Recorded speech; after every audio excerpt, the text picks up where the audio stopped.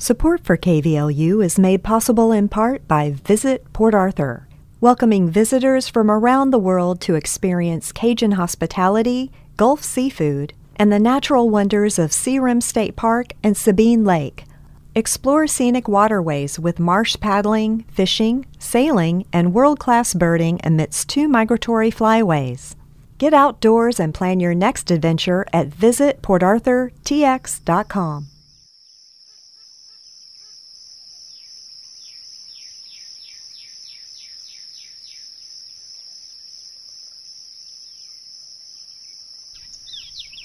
From KVLU Public Radio in Beaumont, Texas, this is Bayoulands Talks, a companion podcast where we're sharing some of our favorite conversations with a wide range of guests that we've interviewed for the KVLU radio documentary series, Bayoulands, a program exploring the people and places of Southeast Texas since 2016.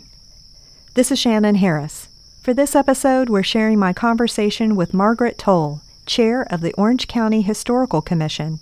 We spoke about her remembrances of Henry Lowe, who, prior to his passing in November of 2022, was well known for his efforts to preserve and share the heritage and contributions of the African American community in Orange.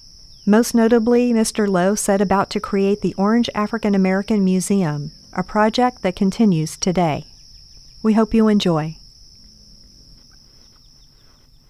Margaret, thank you so much for speaking with me today. You are quite welcome. Tell us a little bit about yourself. Well, I go back 7 generations to Orange, and I have a journalism degree and spent most of my career in newspapers before I went to KOGT. And my avocation is collecting stories and history of Orange. I am currently the chair of the Orange County Historical Commission also. I guess you're the perfect person to speak with about Henry Lowe, a man who really was dedicated for many years to the idea of creating an African American museum in Orange. And unfortunately, sadly, he passed before we could speak with him in person. But can you just share with us your remembrances of him and the ways that you worked together over the years? Mr. Lowe was one of the great storytellers of my life. He could tell a story better than anyone. And I first met him probably around 2008, and I was a reporter for the Beaumont Enterprise, and he had moved back to Orange, and he was going to all the city council meetings. And he would get up and talk, and he was a pure charmer. He always had a smile and a twinkle in his eye, and he just was full of personality. And he would always go talk to the city council and make sure they were paying attention to the East Town, which is the traditionally black area of town, although we're very integrated in Orange. He was dedicated to putting the museum in that community. Mm-hmm. Yeah. And he acquired a building, and you know, we've had so many hurricanes and floods and things, it just kept getting off track. And also, he had had some health problems. But anyway, he had moved to Orange in 1951 in high school with his parents. And, of course, Orange had a lot of shipyard jobs and chemical plant jobs and things like that back then. Anyway, he went to the old segregated Emma Wallace High School. Now, somehow he became a horse jockey. His nickname was Jitterbug, and he must have been small. Now, let me put it this way. I'm height challenged, so he was taller than me, but maybe 5'5" or 5'6", I guess, good enough for a jockey.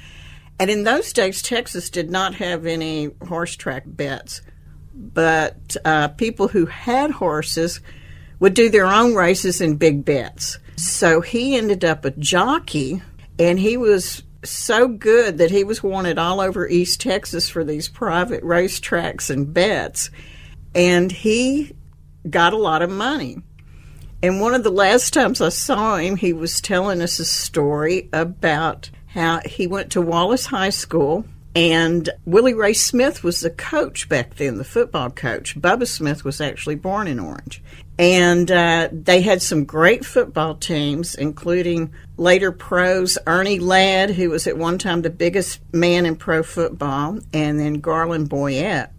Well, Mr. Lowe said that he was too little to play on that football team, but all the football players hung around with him because he had earned enough money to buy a car, and none of them had a car, so he would drive the big football players around. Nice, nice.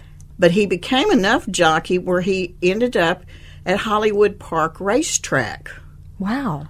And he in California. In California. Now, I don't know if he was jockeying or ended up horse training, or he worked there for a long time, because he would talk about running into the movie stars like Cary Grant, Elizabeth Taylor, and he had all these great tales about, you know, those glory days out at the Hollywood Racetrack in the 60s. Wow. So, like I said, he was a great storyteller. Yeah. Can you speak at all about where you think his passion for the museum project came from? I think he wanted to make sure that the black community and what it stood for back in the days of segregation especially, that people would remember it, and that, you know, future generations would learn what had happened and the wonderful people that came up there. Of course, it was segregated, but it was 2nd Street was the center of the black community, and there was a movie theater, there were cafes, there were black doctors and black dentists, and it was a thriving community. And, of course, really almost at the center of it was Wallace High School. It was named in the late 40s after Emma Wallace, who was the longtime principal. It was originally named Moton High. So, you know, he wanted to make sure people remembered that part of it. Mm-hmm. So he was working to establish the museum, and he was actually able to purchase a building.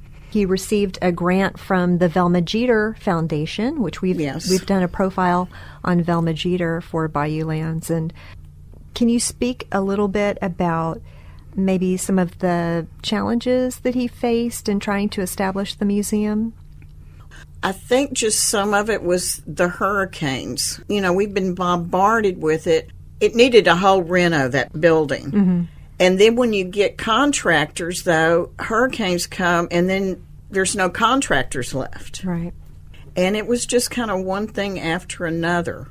And, fundraising was slow, too. Sure. Is there anything that you would like to mention about him that we haven't? Well, one thing, when you mentioned Velma Jeter, let's see, a few years ago, in my search for history, I go through a lot of old newspapers, and I was online going through an Orange Leader from 1945, and there was a headline, famous Negro poet comes to Orange.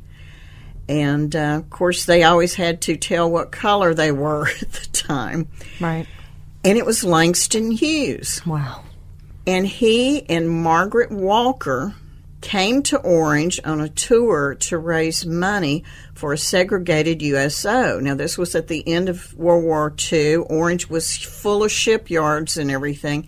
And we had a huge, big USO for white people, but it's hard to imagine today they would not let the black men who were in service come and have recreation there. Mm-hmm. Langston Hughes and Margaret Walker came to raise money for a black USO. And Margaret Walker later wrote, she became an English professor, and she was the first black woman to win a major poetry award. And in the 60s, she wrote a book called Jubilee, which was the first one to follow slaves through the process of being freed and owned through different generations.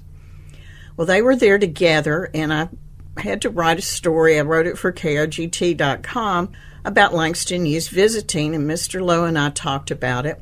And it was like, did anybody have a program from this thing, or did they get an autographed book? It said he was going to autograph books.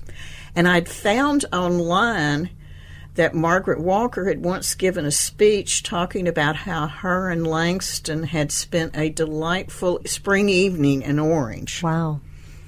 And Henry was one day, he had gotten Mrs. Jeter's books, and he was looking through one of her Black history books, and out fell the program from that. Both of them signed it.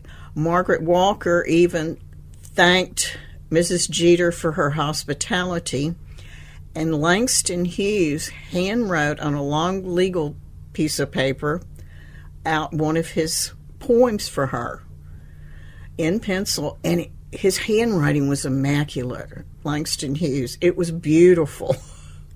That's incredible. It is, and I know Mr. Lowe kept it, and I hope we can recover it because, that's a local treasure. It really is, and something that I'm sure most people have no idea. He had never heard of it either, and it was, that was a long time ago, and people don't remember. So I'm going to try to get a historical marker for that.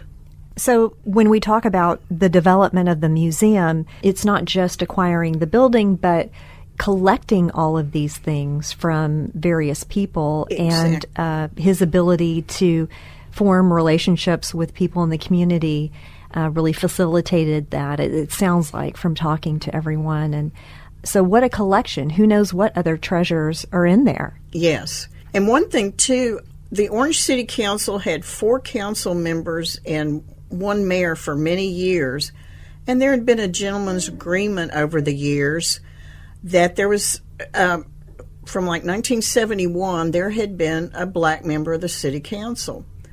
Well, in 2010, something ended up, and there were no black members of the city council.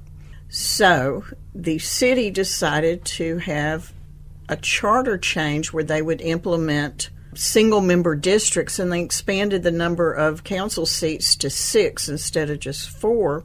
And Mr. Lowe was on that charter change commission. The mayor appointed him, and he was on that and helped work through that. And now we have a very integrated city council. Wonderful. Well, it sounds like he will be missed. And yes, I'm kind of tearing up now. Yeah. Our last meeting of the Historical Commission, he was on it for a number of years. And that was when we found out he was in hospice. And it was like, I need to go see him and really get him to tell me some more stories. And then the next day I learned he had passed away. I'm glad that we were able to talk about him. I just appreciate you speaking with me today. Well, thank you very much. And he was, like I said, a treasure and a tremendous human being, and I'm going to miss him forever.